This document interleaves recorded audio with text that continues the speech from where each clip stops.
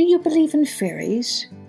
Have you maybe caught a glimpse of them flitting softly by in the shadowy twilight? Hello everyone, I'm Kathleen Pelly. Welcome to Journey with Story.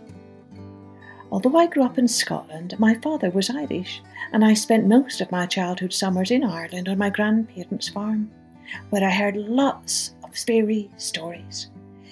It's actually hard to be Irish and not believe in fairies, or as they call them in Ireland, the little people, or the Tuatha De Danann.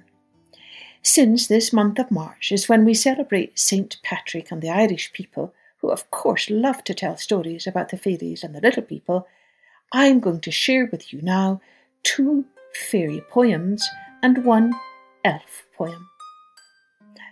Let's take a journey with Fairies by Rose Fileman.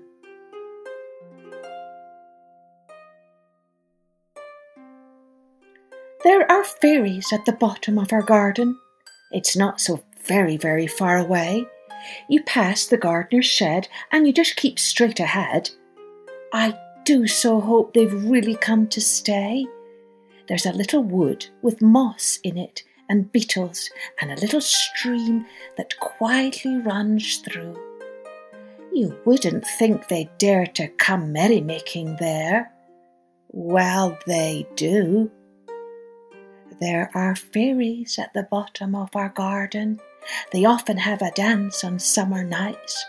The butterflies and bees make a lovely little breeze, and the rabbits stand about and hold the lights.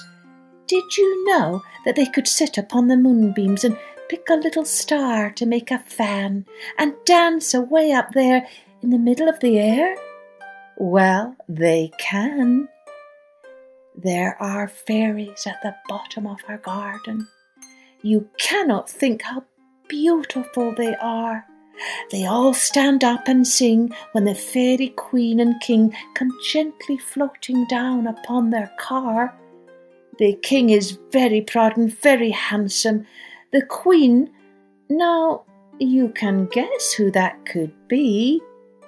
She's a little girl all day, but at night she steals away. Well, it's me.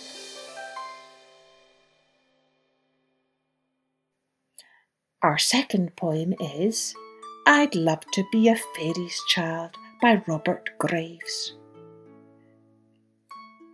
Children born of fairy stock never need for shirt or frock, never want for food or fire, always get their heart's desire. Jingle pockets full of gold, marry when they're 7 years old. Every fairy child may keep 2 strong ponies and 10 sheep.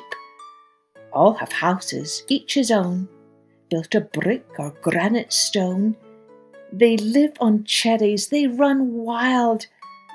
I'd love to be a fairy's child.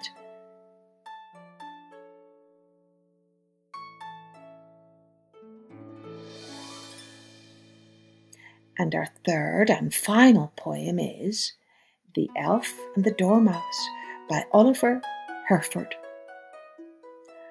Under a toadstool crept a wee elf out of the rain to shelter himself. Under the toadstool, sound asleep, sat a big dormouse all in a heap. Trembled the wee elf, frightened and yet fearing to fly away lest he get wet. To the next shelter, maybe a mile. Suddenly, the wee elf smiled a wee smile, tugged till the toadstool toppled in two, holding it over him, gaily he flew. Soon he was safe home, dry as could be. Soon woke the dormouse.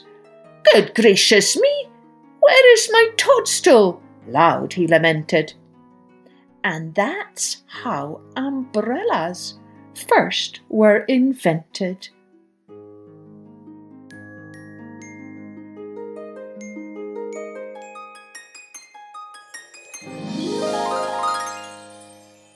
I wonder, which one of these poems did you like best? my favourite is actually The Elf and the Dormouse, because it's such a delightful explanation of how umbrellas were invented. And if you've ever visited Ireland, you will know that you definitely need an umbrella all year round, as it rains a lot. But then, that's what makes it so green, and that's why we call it the Emerald Isle. I'd love to see some pictures of your fairies or our wee elf man. Send them to me. Cheerio then. Join me next time for Journey with Story.